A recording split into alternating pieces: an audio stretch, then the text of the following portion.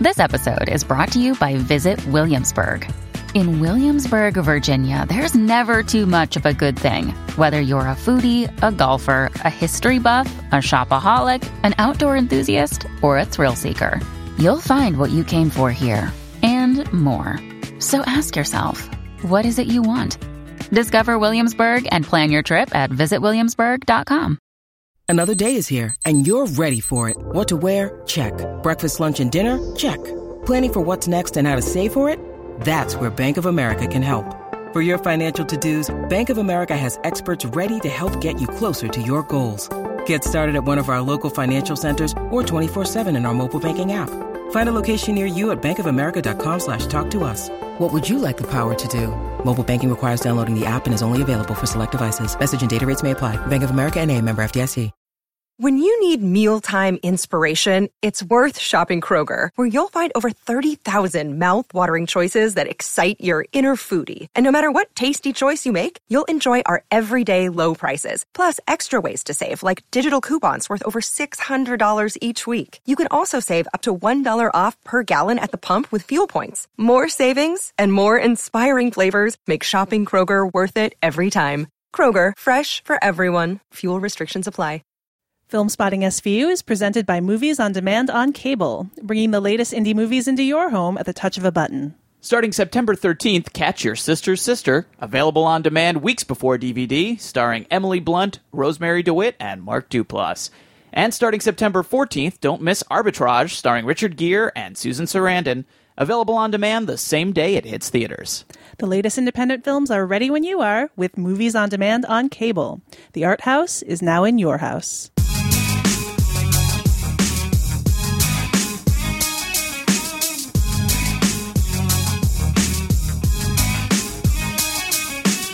From New York City, this is Film Spotting Streaming Video Unit. I'm Matt Singer. And I'm Allison Wilmore. And coming up on this week's show, Matt and I look at his dog Kirby, and then we cry and cry, because we are going to talk about Alejandro González Iñárritu's Amores Perros. I'm crying already. Later in the show, we'll bring you Q Shots, our look at some of the current offerings on various streaming and VOD sites, all centered around a common theme. Inspired by Amores Perros, we thought we'd discuss some other movies featuring disturbing scenes of animal death, but that seemed a little dark, so we thought maybe films in which there are traumatic car crashes, domestic violence, familial abandonment. But we finally pulled ourselves out of our bleak contemplation of human existence, and we realized, you know what? We could talk about all of them if we do a podcast about hyperlink movies, in which there are separate but interconnecting stories. But first up is Opening Break, a segment we do in conjunction with our sponsor, Movies on Demand on Cable, in which we spotlight one recommended title and give you a rundown of other notable films new on demand on cable. So Matt, what's our pick this week? Our pick this week is a film entitled Beyond the Black Rainbow, which is directed by a young filmmaker named Panos Cosmatos. If that last name sounds familiar, it's because his father, George P. Cosmatos, was a director as well. He directed Rambo First Blood Part 2.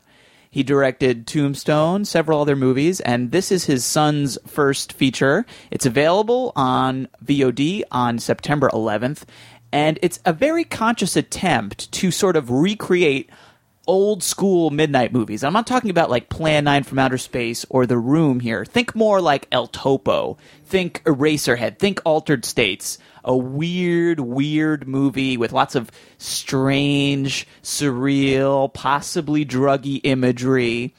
And the setting of the movie, I think, is very deliberate. The year is 1983. It's sort of at the tail end of like the heyday of that kind of midnight movie, which I think is sort of an intentional homage to that period. And also it's an excellent excuse to have a really like synth-heavy score, this very early 80s synth score, and lots of funky disco lighting too. It's a film about a deranged doctor who's performing these strange experiments on a mute girl at this medical facility, and at first things sort of proceed in kind of an orderly fashion, but then there's this very interesting dream sequence in the middle of the movie, and at a certain point, basically, like the entire logic of the film kind of breaks into pieces. It just becomes this strange, feverish, weird swirl of all kinds of crazy psychedelic stuff.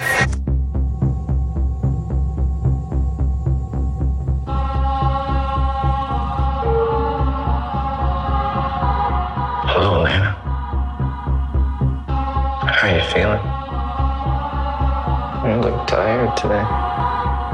Have you had any headaches? And you don't know who you are or what you are?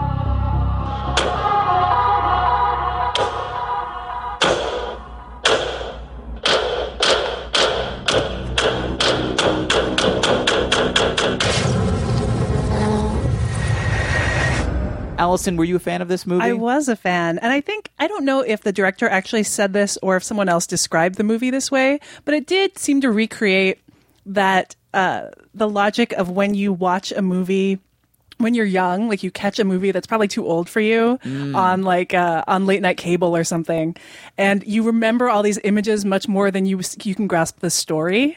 And actually, I think the film gives a real sense of that, of just these like crazily intense images, like very sensory images, but then a plot that is so dreamlike and kind of very secondary to all of these intense visuals that go on. Yeah, without spoiling it, there is sort of a little cookie at the end of the credits, as I recall, that sort of speaks to exactly what you're describing. This idea of being up really late, later than you should, watching a strange movie that you don't really understand, that's maybe beyond your comprehension, but kind of loving it even though you don't understand it. And I think that's the frame of mind you get in to enjoy Beyond the Black Rainbow. If the way we've described it doesn't sound interesting to you, stay away. But if you're in the mood for something kind of funky, something to watch late at night, this is going to scratch that itch very well. Some other picks this week, Allison, on VOD? All right. Well, going up on VOD on September 11th is The Loved Ones. This is not actually a film I've seen, but was highly recommended by Adam Kempenaar from the Film Spotting Mothership.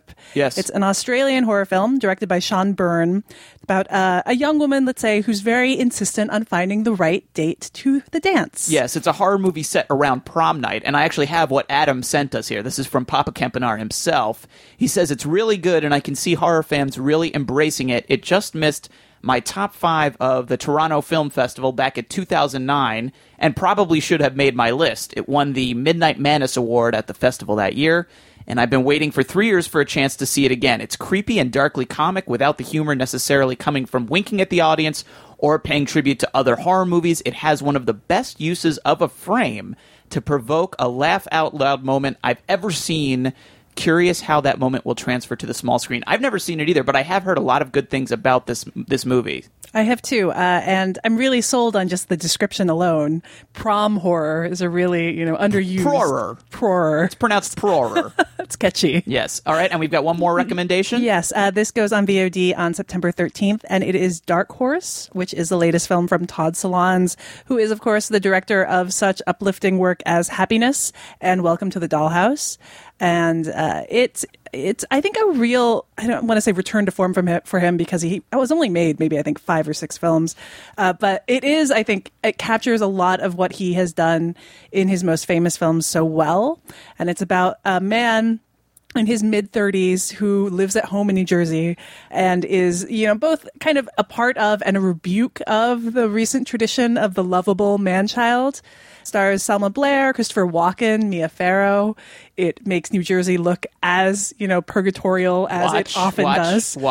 Nothing against New Jersey. I'm just saying no one quite tread lightly. Loves and agonizes over it like Todd Solondz. All right, fine. Yes. Really, I think a really very good film, and one that if you haven't cared for his last 2 films is still worth checking out. So okay. And it's Dark Horse. One more I want to throw out there very quickly just because I'm really excited to see it. It's a documentary entitled Knuckleball, directed by Ricky Stern and Ann Sundberg.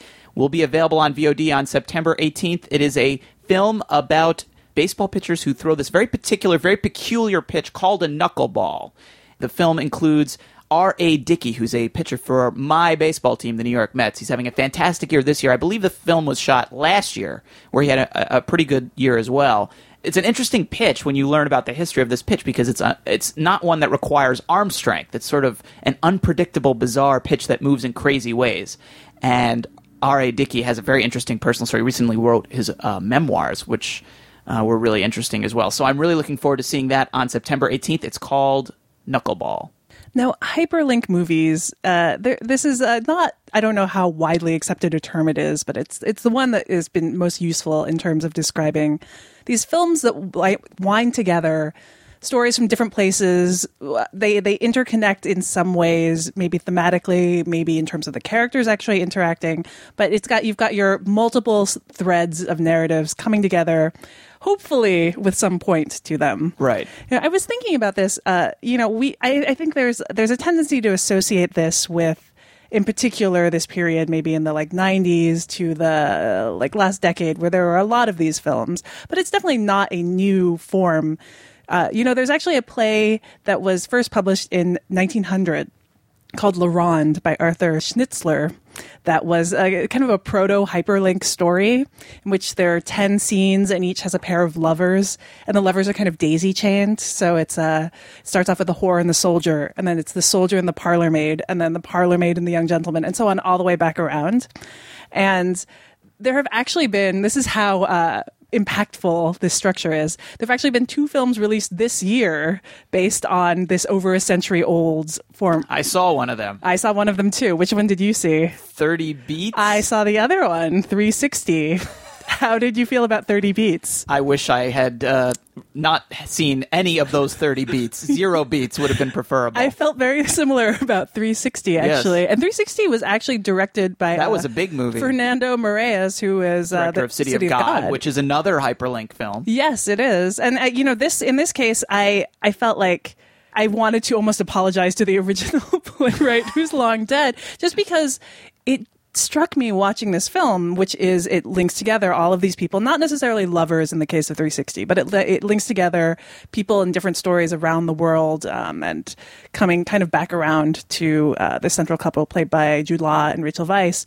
It made me upset because I was like, in this case, the very idea has been reduced to a screenwriter's quirk. It's a way to show off, in this case, just how kind of that you can make a puzzle piece screenplay. Mm-hmm. And I think that, when we were talking about the subject before we decided on the podcast, that can be the worst part of a hyperlink movie, which is when the fact that you've just fit all these people together is the point. Yes. That there is no larger theme. Mm-hmm. But this is not, I think, either of our favorite topics. No. When you think about this topic, what are your immediate associations? My immediate associations are with movies that I don't particularly enjoy. And I think the problem, as you sort of suggested, is that they're more about issues than they are about drama, and they require so much coincidence. As you said, they're puzzles, right? And they're all about making all these pieces fit together.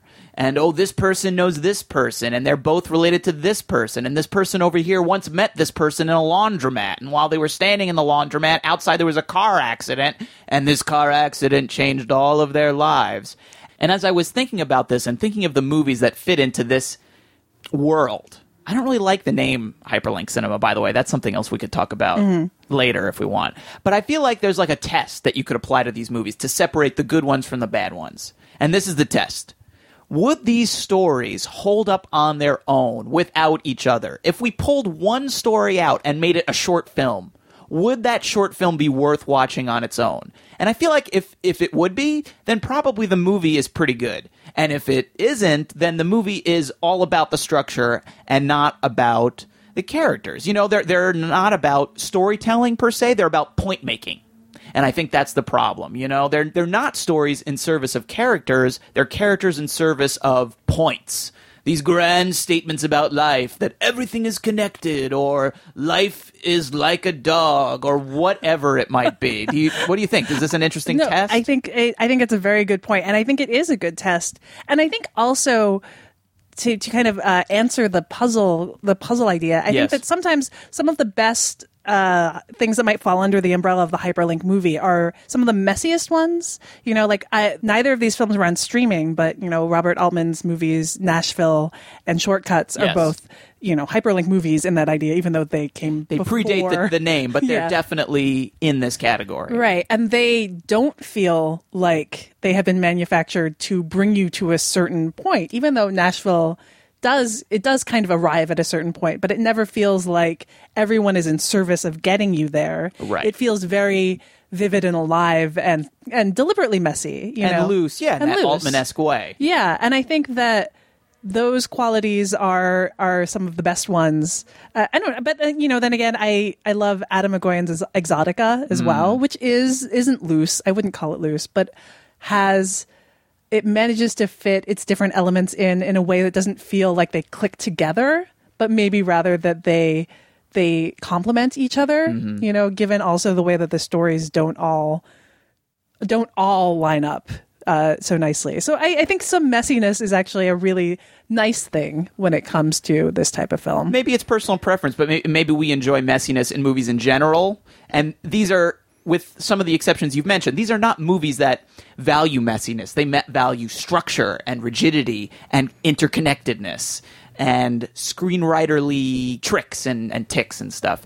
There's that old expression, give a man a fish and you feed him for a day. If you teach him to fish, you feed him for a lifetime. Hyperlink movies, to me, they're like giving someone a fish and also telling them how to eat it. Like, it's just like, this is how it is. This is what it's like. They're very didactic. There's so little space for interpretation in the bad ones. And the good ones, there is room. But in the bad ones, man, there's so little room to fill in the gaps. You're just telling, And that is the other expression about movies, which is show, don't tell. And so much about bad hyperlink movies is tell. It's all telling us. Racism. Car crashes and racism are bad. Racist car crashes are bad. They're the worst.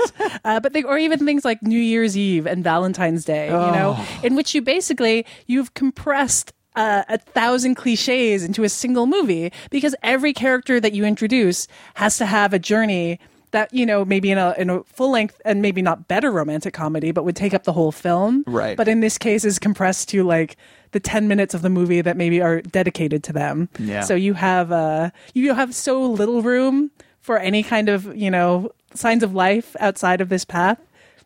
It's grim. I had worked really hard to forget that New Year's Eve existed, and now it's all flooding back. I think I saw it with you. Oh.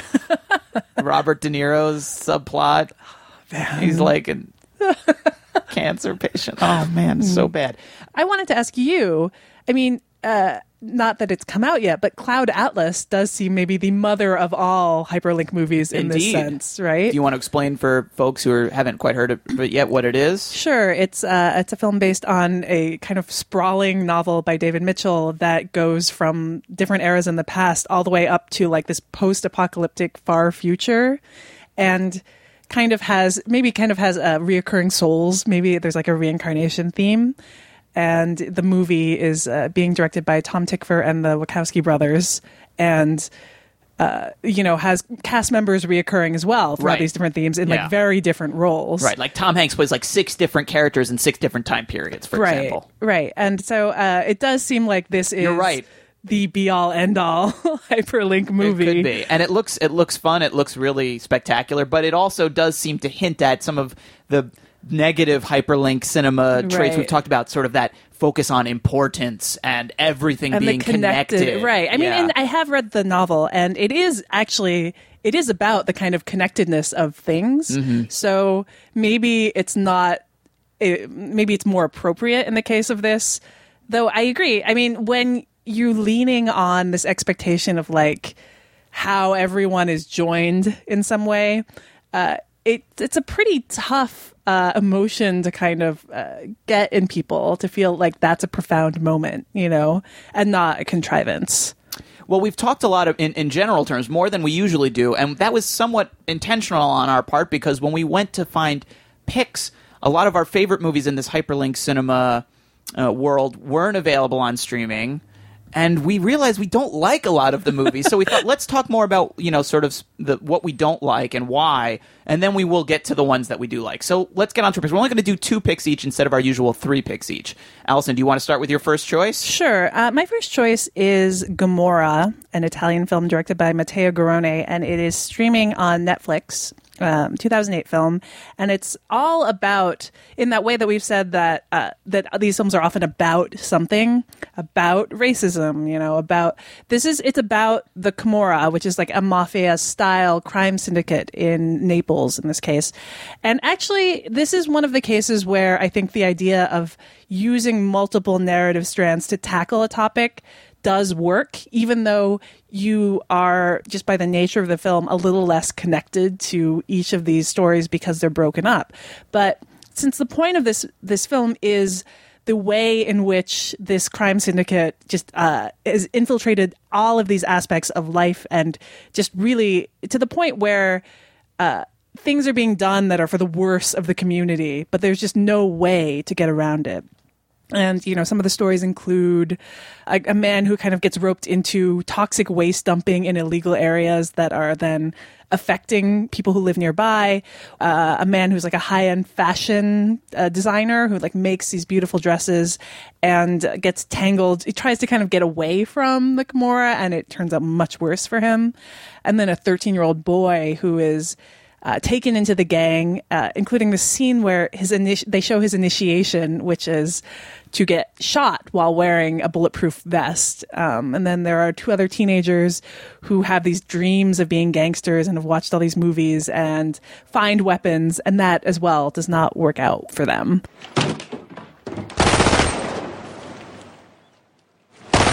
Hey! Hey!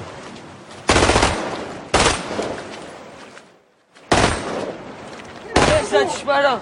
Fammi vedere come spara! Fammi vedere come spara! Fino a mezza, con punto la della! But it's a relentlessly bleak movie, but in a way that's obviously very deliberate. And it does, I think, having had no idea about this crime syndicate before, it is, kind of stunning and eye-opening, and very not glamorous in any way in terms of its depiction of crime.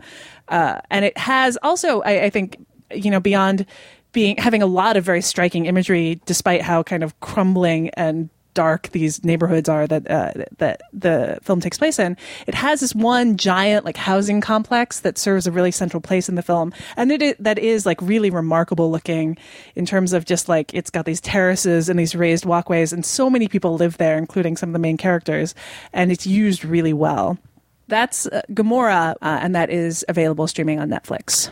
That is a good movie. The word that you use that sticks out to me to describe it is bleak. And what's interesting, and I'm not sure what we want to attribute this to, is how bleak a lot of these movies, these hyperlink movies are. A lot of them are very dark. And I'm not sure why that is or if what we want to attribute that to. But there is a sense in a lot of these movies that sort of life is hopeless and horrible and these problems are intractable and there's no solution. And what's kind of interesting on top of that is that my first pick, which is maybe my favorite of this type of movie, is one of the least bleak. And it is Pulp Fiction from 1994, directed by Quentin Tarantino, which is available on Amazon, Google Play, and YouTube. I hadn't seen this movie in a very long time, probably at least 5 years, maybe closer to 10 years. So it was kind of, I was looking forward to kind of revisiting it and seeing how it holds up, and pretty well overall. I mean, I think there's certain things that look dated, that sound dated. I think the use of the N-word in the movie, which I remember, it was a big deal. It was a big deal. Quentin Tarantino got a lot of flack for kind of throwing that word around. And I guess as a kid, it didn't make as much of an impression on me. Now that I'm older, it is in this movie a lot, and needlessly. I mean, when there's a character who's a like racist redneck who abuses people, appropriate when he uses it, but there's a lot of occasions where you just go, it's needless, it's excessive, it does seem like an affectation that doesn't need to be there. Also a little dated, and this what surprised me as well. John Travolta's performance to me felt a little dated. That's interesting. And maybe this is just because it became iconic in a sense, this movie, but it almost felt like John Travolta doing an impression of John Travolta. His accent is so much bigger than I remembered it, and he's doing all these things with his hands and touching his face a lot, and I don't want to do a bad John Travolta because that's what you're all expecting me to do. Right, I was really waiting for it. I don't know, but I'm not going to do it. I thought about it. I'm not going to do it. Maybe I'm going to. No, I'm not going to do it. But it was just, it didn't hold up as well as I expected. You ever seen that show, Cops? I was watching it one time, and there was this cop on. He was talking about this gunfight he had in the hallway with this guy, right? And he just unloaded on this guy, and nothing happened. He didn't hit nothing. Okay, it was just him and this guy. I mean, you know, it's freaky, but it happens. You could try to come up with a theme that connects all these stories, because as we've said, so many of these hyperlink movies are about something.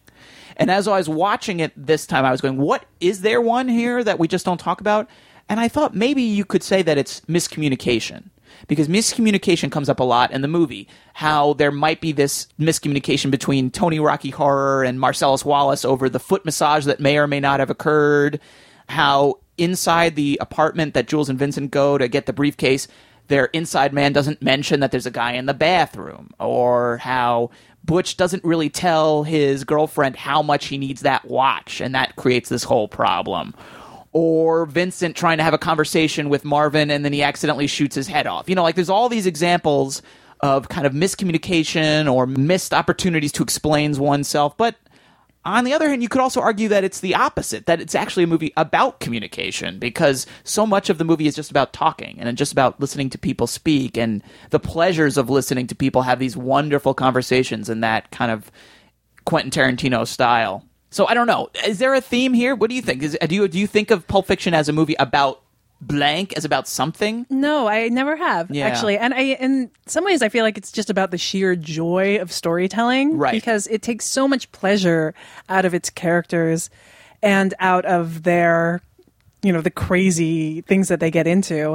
And I do think that's one of the things I've always loved about it, is the like exuberance behind it. I remember seeing it for the first time and just kind of like feeling like I was vibrating walking out of the theater, just because there was so much energy to it. Right. Well, like I think I said earlier, storytelling, not point making. And this is definitely comes down on the side of the former.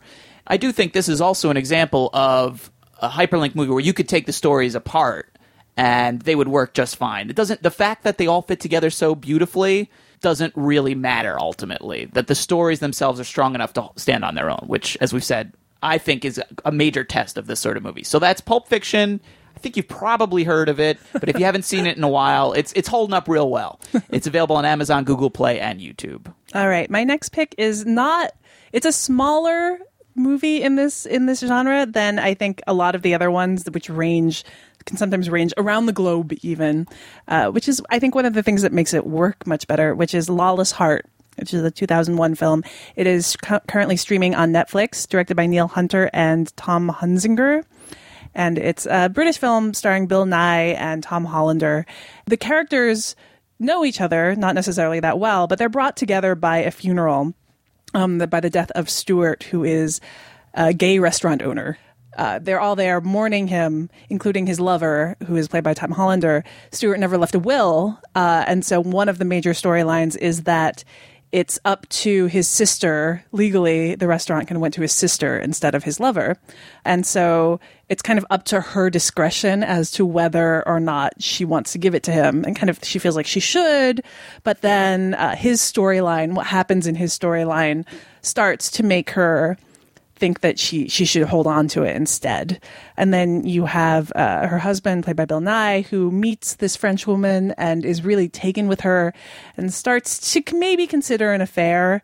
And then Stuart's best friend, Tim, comes home after 8 years abroad and then has his own kind of journey. And what I really like about this film is that beyond the fact that it doesn't feel gimmicky in the way there are moments that you see in one storyline that you don't understand until we go back and start another character's storyline, but that those don't feel like gimmicks as much as your greater understanding of a character that you only saw from one person's perspective before.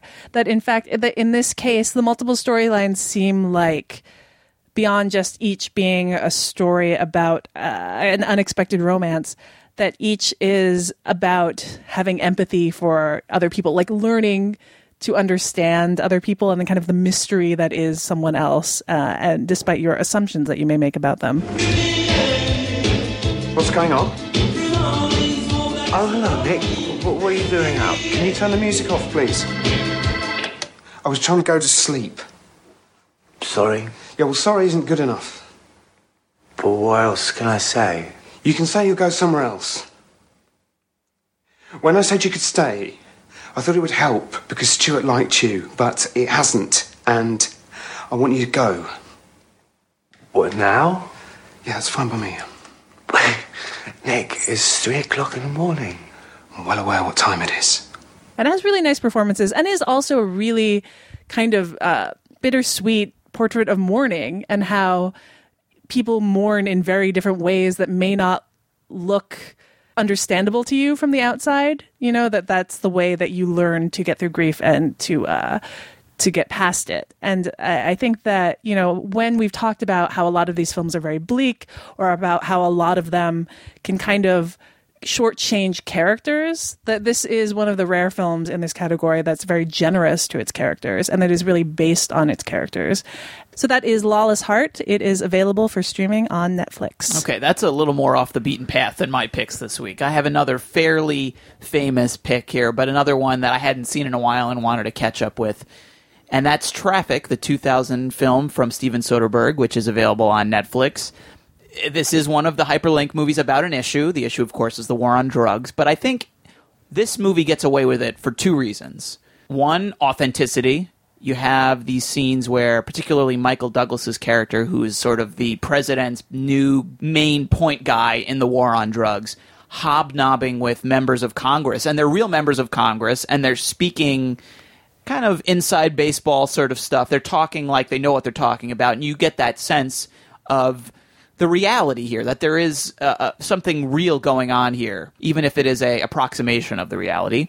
And then the other thing it does right is similar to what you were just saying, is that it puts the emphasis on the characters, not the ideas. So, in other words, it's a human drama or multiple human dramas within this world, right? And that the issues and the ideas and the points all come organically out of these characters that we're following.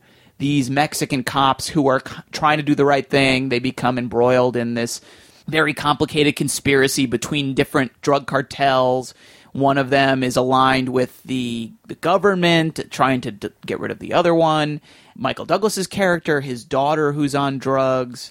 Catherine Zeta-Jones is this wife of this drug kingpin without realizing it. He gets arrested and put in prison, and she has to sort of deal with the fact that his enemies are coming after her, and she's trying to come to grips with the fact that she doesn't really know her husband and how she deals with this situation. So all these characters are actually interesting, and I think, again, you could make a movie about one of them, and it would be a good movie. And I like all of the characters, or at least I like watching them. Some of them are kind of despicable, but they're interesting. You know, they stand up on their own. They're not just props in a larger story about drugs are bad and here is why. Looking back at it for the first time in a while, I think it's actually more of an influential movie than I realized, particularly in the look of it. I had really forgotten the way Soderbergh, to distinguish between the different stories, has different tints. Yeah, you know, the colors. Yeah, the Mexican scenes are all very amber, and the scenes mostly with Michael Douglas's character and the daughter, they're very blue, and that helps you kind of have a shorthand of, oh, okay, here, now I'm in Ohio, now I'm back in Mexico, lets you know everything. That became such a thing, not just in hyperlink movies, but in television and mainstream Hollywood. Like, anytime you want to depict, like, elsewhere, you know, this indeterminate foreign place, throw on the amber filter, you know, and let everything look kind of burnt out. And that's become such a thing now. That's such a cliche. And this is one of the first movies that did it and used it really well. You know, when Khrushchev was forced out, he sat down, he wrote 2 letters and gave them to his successor. He said, when you get yourself into a situation you can't get out of, open the first letter and you'll be saved. And when you get yourself into another situation you can't get out of, open the second letter. Well, soon enough, this guy found himself in a tight place, so he opened the first letter, which said, blame everything on me. So he blamed the old man. It worked like a charm. He got himself into a second situation he couldn't get out of, and he opened the second letter. It said, sit down and write 2 letters. That's Traffic. It's available on Netflix. So we had a list of some of the other films that are out there that are hyperlink movies that we didn't really wanted to go into within as much depth, but there are a few out there that are on streaming. Magnolia is one. You know, get it on iTunes. Yeah, Amazon, YouTube, Vudu. I think not one that it's so acclaimed, but it's not really one of my favorites. It's not one of my favorite Paul Thomas Anderson movies either. Yeah. And I looked a little at it this week. I'm sure we're going to get angry emails from people saying it's his best movie. You guys aren't getting it, but I don't know. It feels a little showy. Yeah, it feels very, and it's showy in a way that you're like, it's like I recognize the skill and the talent involved there, but it's again bleak. It's another one of these really kind of tough movies to watch. And that didn't bother me so much as just like it wears its ambition so openly in a way that I think kind of gets in the way of my being able to take the film in. And it's certainly we like filmmakers who make it look easy. Magnolia does not make it look easy. Right. It's look at how awesome this is and look at how hard it is to do this kind of thing. Yeah. Syriana is on Netflix. It's extremely one about issues and extremely convoluted. I think, and some great performances. Still a film I don't think I could explain to you. But it's one that I think there's admirable parts to, definitely. The Edge of Heaven, Fatih Akin's film, that kind of crosses borders. He's a filmmaker I like a lot, though this is a film that I don't think really congeals. I don't know. Is it one you've seen? I haven't seen it. Yeah. It's also got a lot of really interesting elements, but it does feel like it maybe reaches further than the film can manage. Crash, Paul Haggis's. Oh, is that a hyperlink movie? Maybe. It might be. Okay. It's on Netflix.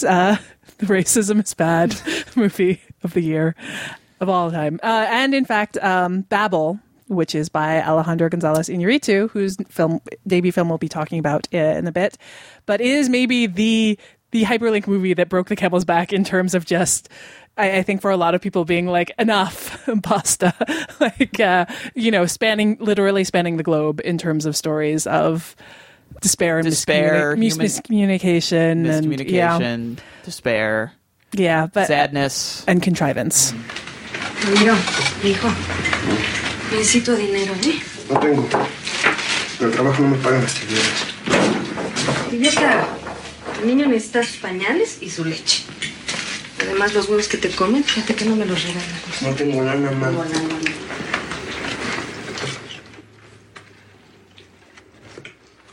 Entonces, ¿qué? ¿No tienes dinero? ¿Qué no oíste? Time for our listener's choice pick. You voted for Amores Perros. Not me. Not you. Not me specifically. Well, sorry, go ahead. Amores Perros is not just the first film from Alejandro González Iñárritu. It also introduced the world to screenwriter and director Guillermo Arriaga. Was actually his second feature screenplay.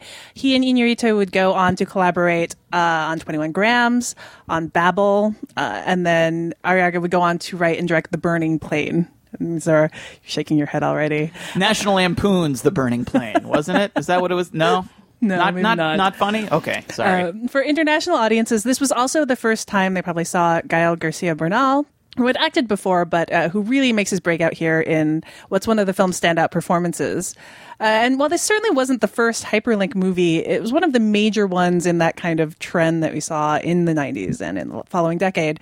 And Iñárritu and Arriaga obviously became very known for these everything is interconnected movies.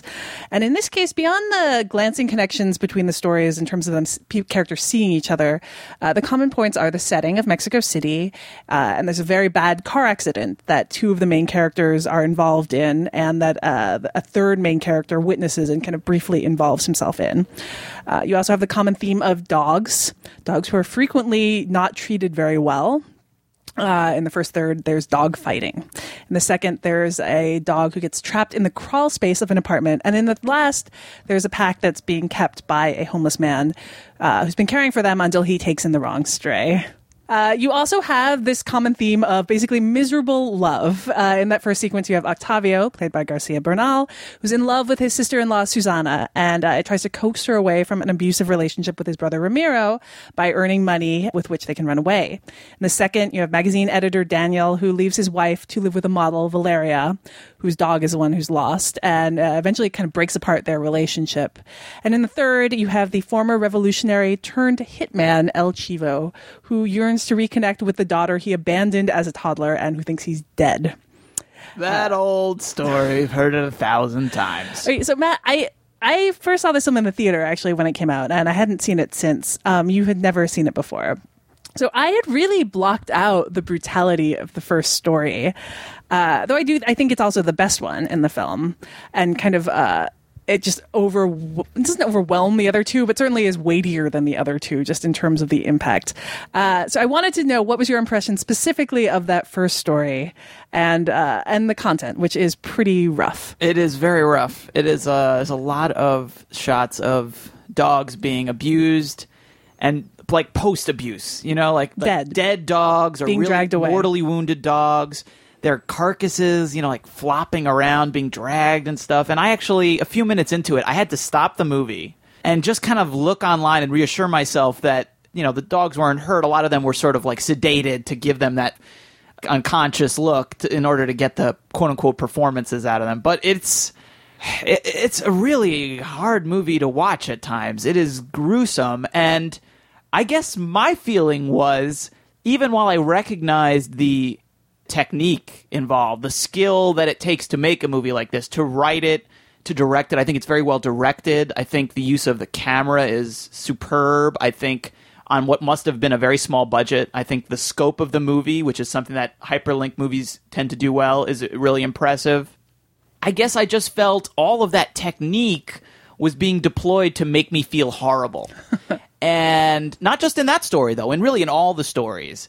And I guess my feeling is, if, as this movie suggests, all life is kind of misery and death and pain and violence against our fellow man or our fellow brother, like literally our fellow brother, if that's what life is, and I happen to be in a moment where I'm fortunate enough that I don't feel that way, why should I watch this movie and like sink down into that? You know what I mean? I had this like kind of existential crisis of like, if I don't agree with this movie, if I don't feel this way, why am I watching it? At a certain point, I really kind of wanted to turn the movie off. I didn't. I watched the whole thing, but I had a very strong negative reaction to this movie. Wow, I really didn't expect. I mean, I expected it to be tough on you, but I didn't expect you to say that you were close to turning it off.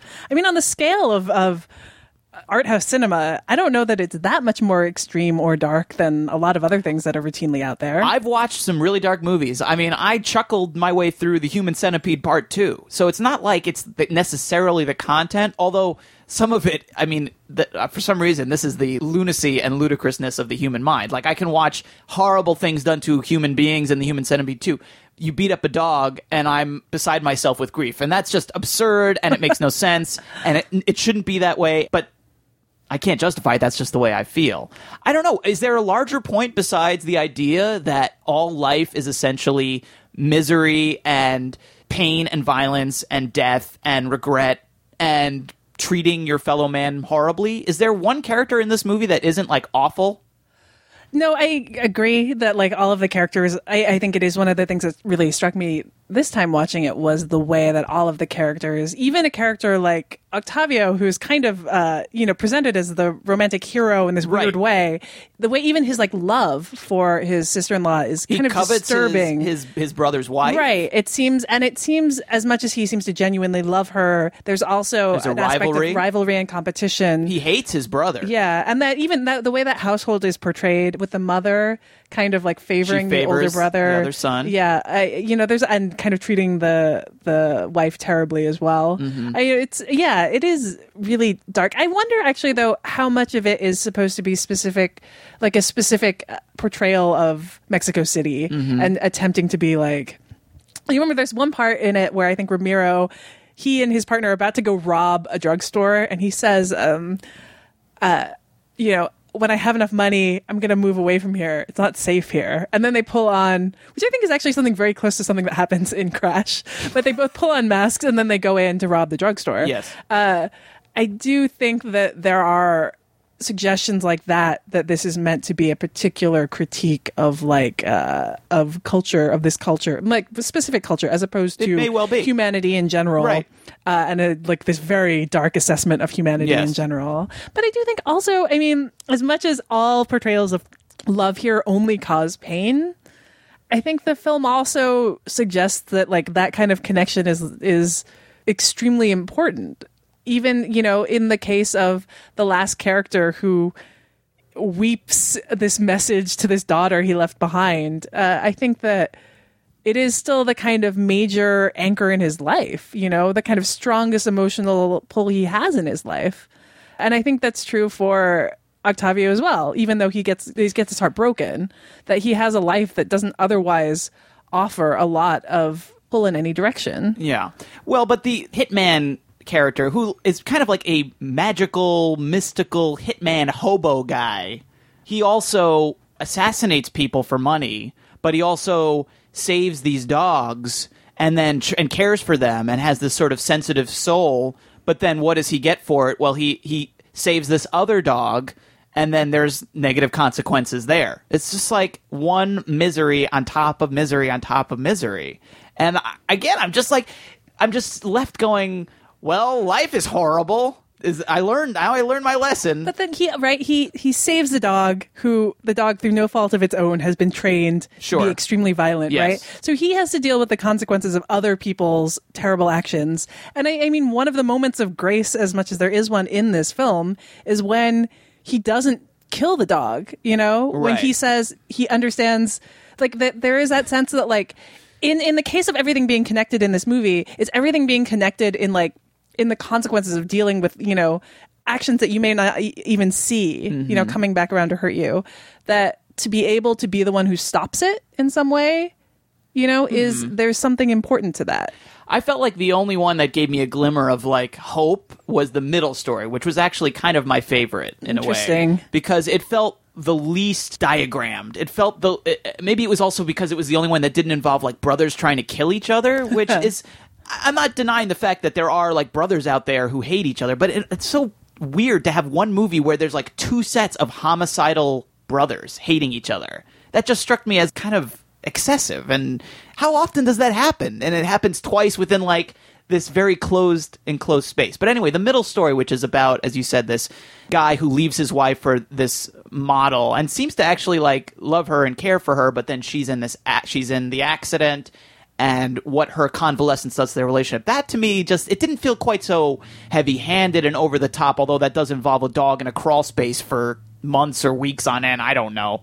Watching the movie in such close proximity to Pulp Fiction, you know, Pulp Fiction was a movie that great reviews, critical acclaim, awards, audiences loved it. But if there was a criticism against it was, well, it's all style, there's no substance.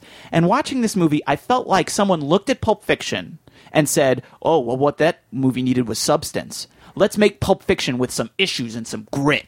Because it has a certain relationship to Pulp Fiction in terms of the structure, in terms of the way the stories are structured, in terms of the general like kind of underworld setting and the grittiness and the amount of violence and profanity and all that sort of thing. It felt to me like it was really made in the school of Pulp Fiction, but with this added weight to it.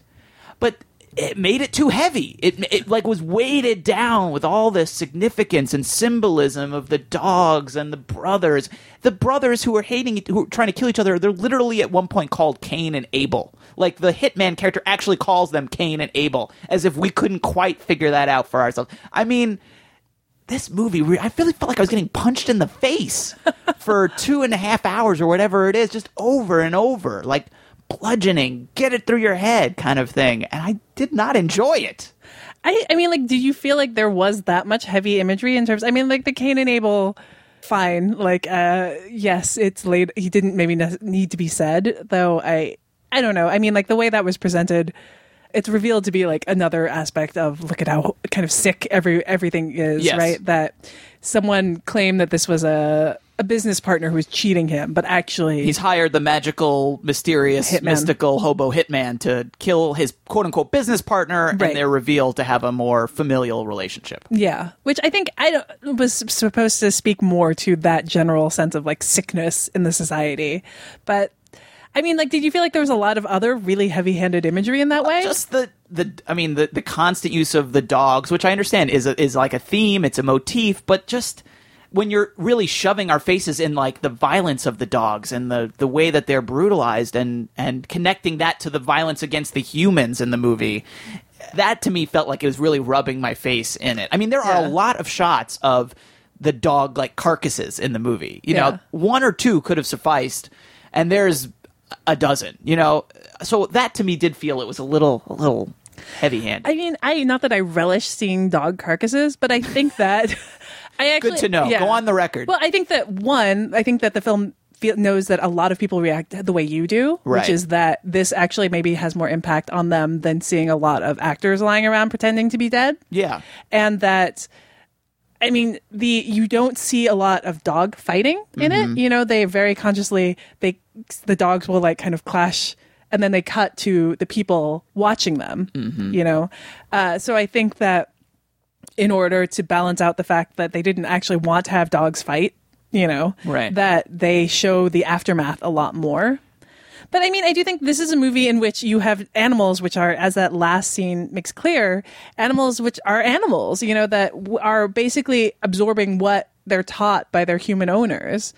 And that, I mean, that's why, you know, they're the thing on which all of these kind of like this human behavior is projected. Right. They're supposed to be companion animals, but instead they are, in one case, made to just fight to the death by people who are not that much, you know, remove themselves from doing the same and ultimately are pushed over into doing the same. So they're kind of an outlet for all of this pent up, you know, rage and violence. Right. And then in the case of the second story is like, it becomes this, you know, it's kind of like this surrogate child, but also like like their relationship, right? Is like the dog becomes literally their relationship put into this position of stress that it really can't handle. I'm not denying that, like I said, that the movie is made with a great deal of technique and skill. You know, like I think Iñárritu is a talented director, like visually and structurally. It's like I said, I can respect the way that the movie is constructed and all the pieces coming together in a certain way, but I still don't really know what I'm supposed to take out of it other than those things that I've said. That I mean, am I not supposed to walk away feeling miserable? What if not? What am I supposed to feel? Like life is miserable, but there's hope because this one guy is he decided to stop killing people for the moment. I mean, I think that all you can do is kind of try to make things right within the scope that's made available to you, right? Right. Like within the power you have. I mean, and what if within the power I have, that power gives me the power to turn the movie off? What about that? If that's how you feel, I don't know what else to say. I don't know. I'm just being totally honest. This was I appreciate that. Very strong reaction I had. What did you think of Gael Garcia Bernal? Like watching it, did you see him as I could absolutely star? see why it sort of made him a star. Like it certainly is. It's a showy role, but it's he's very good. He's intense, and he's very believable within a framework that I did find somewhat unbelievable. Just the sheer staggering amount of coincidence and fratricide that was going on. But he has a charisma that I actually don't feel like I've seen in all that many of his movies in English. I kind of felt like this is the guy that people keep hiring for movies that maybe I don't always see. I don't know. Do you agree? Yeah, I think it is a really standout role. And yeah, I agree. I mean, it's an example of what he can do so well, which is, I think, just be like very kind of charismatic in this role while at the same time being slightly worrying and frightening.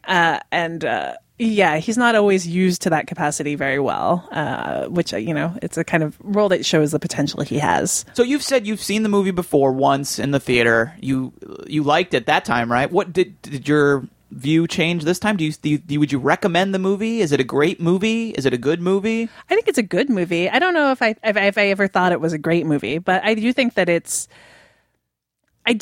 manages to have something, have a sense of something more profound without having that theme be like hammered down in a way that I know you disagree.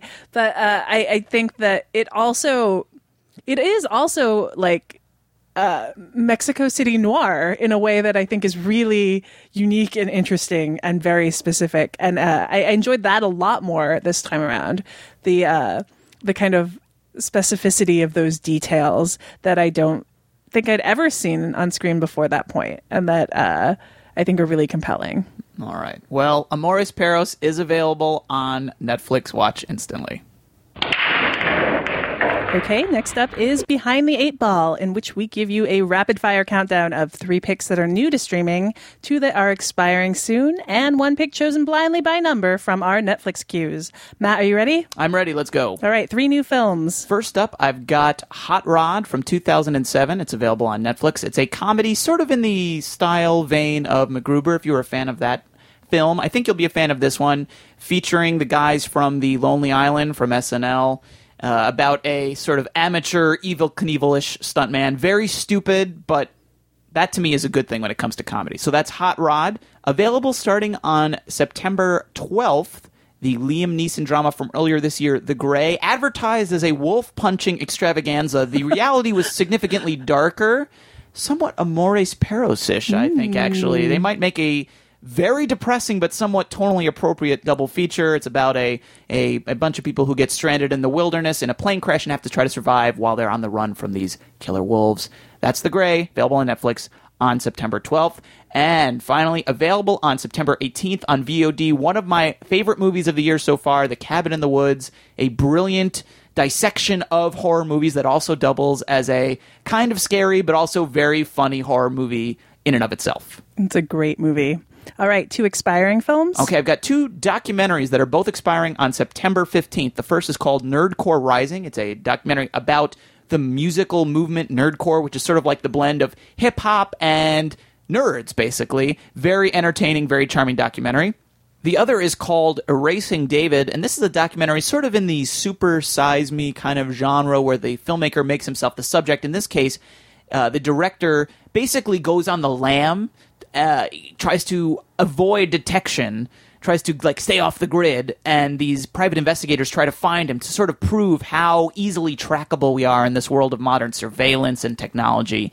Somewhat unsettling, but also it's kind of just an interesting look at those issues. So those are Nerdcore Rising and Erasing David, expiring on September 15th. Okay, and 1 from your queue. You gave me number 22, which is the immortal classic Street Fighter, The Legend of Chun-Li. Which probably I was thinking at some point when no one was looking, I would watch and enjoy. And unfortunately, you randomly picked it, and now I had to admit that I was, at some point in the future, going to watch Street Fighter: The Legend of Chun-Li. And what a legend it will be. What a great legend. God, I'm so glad I picked that number. Oh, God. All right, are you ready for your I am ready. version of this? Hopefully yours is as embarrassing as that. All right, here we go. 3 new releases. All right. The first is Bellflower, which I also mentioned on our Twitter account. This is new to Netflix streaming. It's Evan Glodell's loved by some, detested by others directorial debut, and I personally love it. It's a really interesting take on an intense relationship as Apocalypse, basically, and that's available on Netflix. Next is Birth of a Nation, 1915 film, remastered version of D.W. Griffith's landmark and also extremely racist film. It's available on Hulu for free, so if you really want to dig in and watch, a major silent film that is 3 hours long, that is the place that you can do it. And finally, Days of Heaven, 1978 film, is now streaming on Netflix from Terrence Malick. One of my favorite films of all time, and really also one of the most beautiful films of all time, I think. And they have it in HD, so you can watch it, high definition, as you really should, because even if you do not like Malick, it does have amazing imagery. Okay, 2 expiring titles. Okay, these are both expiring on September 15th from Netflix. The first is Head On, which is actually from Fatih Akin, who did The Edge of Heaven. We mentioned that film earlier. It was his debut film about 2 Germans of Turkish descent who meet cute in a psychiatric ward after they both try and commit suicide. And it is a really great punk rock film about 2 broken people attempting to have this relationship of sorts. And the other film is The Invention of Dr. Nakamatsu, which is a documentary, a really cute, very quirky documentary about an 80-year-old Japanese inventor who claims to be one of the most prolific inventors out there. He has over 3,000 patents for really weird, often very weird inventions. And the film is just about him. He's very adorable and has all kinds of strange ideas about how he gets his best ideas from holding his breath underwater. And he has photographed every meal he's had for 34 years. So that's The Invention of Dr. Nakamatsu and Head On. They're both expiring on September 15th. Okay, and one random film from your queue that's more embarrassing than Street Fighter: The Legend of Chun-Li. Unfortunately for you, you also picked number 22, which for me is No One Knows About Persian Cats, the 2009 film directed by Baman Kabadi, the Iranian director known Which for video game was that based on? Known for such films as Turtles Can Fly and A Time for Drunken Horses. So, yes. Look at you. I know. It's fancy pants foreign film. Yeah, it's about the underground rock scene in Iran. So there you go. It's actually a good movie. I've heard. Probably not as good as Street Fighter: Legend of Chun-Li. It's hard to say, though. Who's to say? Who's to say? Okay, before we get to our listeners' choice options for our next episode, let's first reveal the winner of our keyword game. As you recall, on our last episode, we brought back our old feature from our old podcast, the keyword game, which is a contest where we would give you 5 keywords from a movie's IMDb plot keyword page as clues. You guess what the movie is. We randomly select a winner from all the correct entries, and they win a prize. The prize was a copy of Sex, Politics, and Religion in Star Wars, an anthology edited by Douglas Brody and Leah Denica from Scarecrow Press. I have an essay in the book. That was why we were giving it away. It is available on Amazon, other fine booksellers, wherever fine books are sold. You can get your own copy. We had a copy to give away. The keywords we gave you were Valentine's Day, trombone, organized crime, millionaire, and camera focus on a female butt. Allison, what was the correct answer? Some Like It Hot. That's right. Some Like It Hot. And the explanation of Some Like It Hot from our listener, Drew Butler, New York City, says, as an expert in movies that feature a camera focusing on the female butt, trombones, I knew it had to be Some Like It Hot. And indeed it was.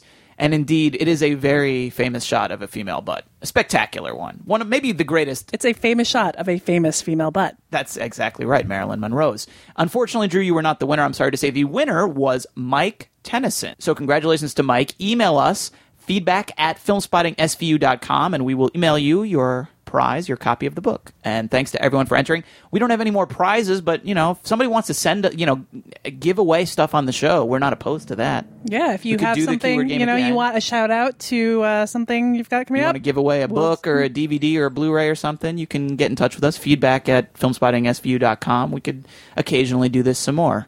All right, are we ready for our listener's choice options, Allison? Yes. All right, here we go. The first one is, I'm excited about this. I am too. This is, I think, from the same school that brought you Street Fighter: The Legend of Chun-Li. It is Pootie Tang, which is now available on Netflix, the 2001 film directed by Louis C.K., and it stars Lance Crowther and Chris Rock. It was based on a sketch, actually, from the Chris Rock Show. And this character, this recurring character from the show, named Pootie Tang, played by Lance Crowther, sort of a blaxploitation spoof. He speaks in his own kind of slang language that's basically unintelligible. And if making a movie about a character who you can't understand sounds like a good idea, you probably greenlit Pootie Tang. This was a colossal flop on its initial release. It made just barely over $3 million.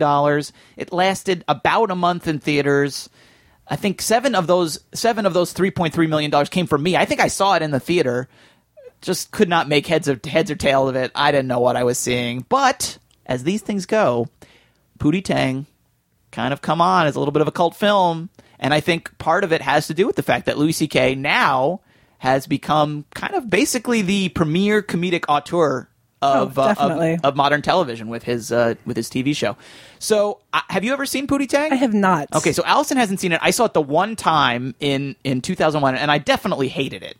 But I'm willing to look at it with a fresh pair of eyes, and I think it would be interesting to do that, to consider it within the legacy. And I think as a fan of Louis, you would be able to speak to all the themes that it features. Yes. That all relate. I'm sure there's tons of them. Lots of things about mortality. Yes. Awkward dating. Selling out in terms of stand-up comedy. Fatherhood. Yes. All that sort of stuff. I'm sure is all involved. So that's Pootie Tang, and it is available on Netflix. Allison, what's option number 2? Option number 2 is a new film that is available on VOD. That film is Bachelorette. It's the first film from Leslie Headland, written and directed by her, and starring Kirsten Dunst, Rebel Wilson, Lizzie Kaplan, and Isla Fisher.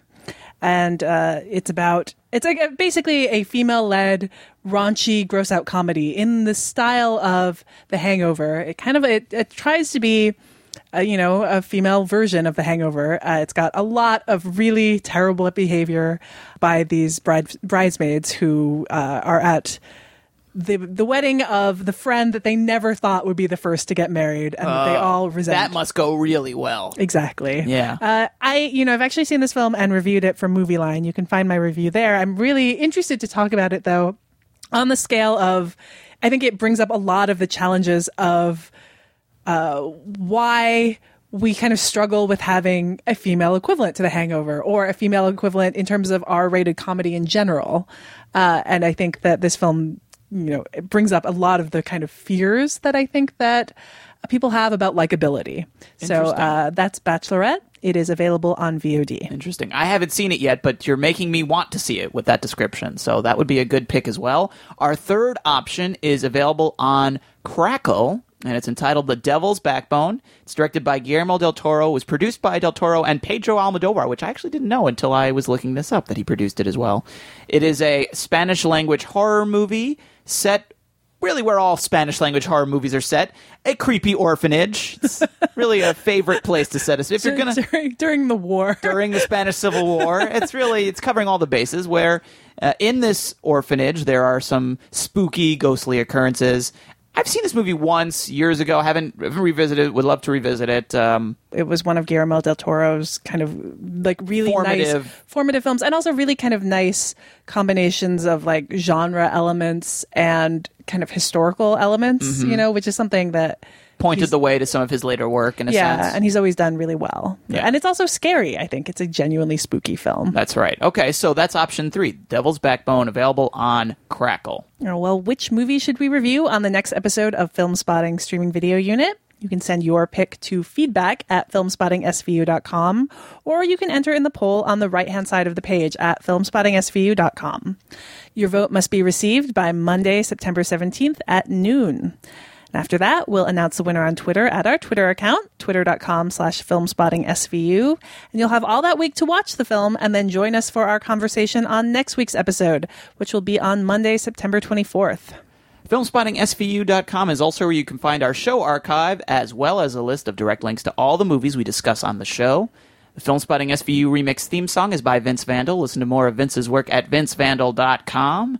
We'll be back in 2 weeks with more movie recommendations and the movie review you pick. But in the meantime, you can follow me and Allison on Twitter, twitter.com/Matt Singer and twitter.com/Allison Wilmore. Or you can also follow the show at twitter.com/FilmspottingSVU, where we announce the winner of each show's listener's choice, and where we also share more streaming suggestions. Allison, you've been sharing quite a few streaming suggestions on there. So, be following twitter.com/FilmspottingSVU. We also love to receive suggestions there as well. For Filmspotting SVU, I'm Matt Singer. And I'm Allison Wilmore. Thanks for listening.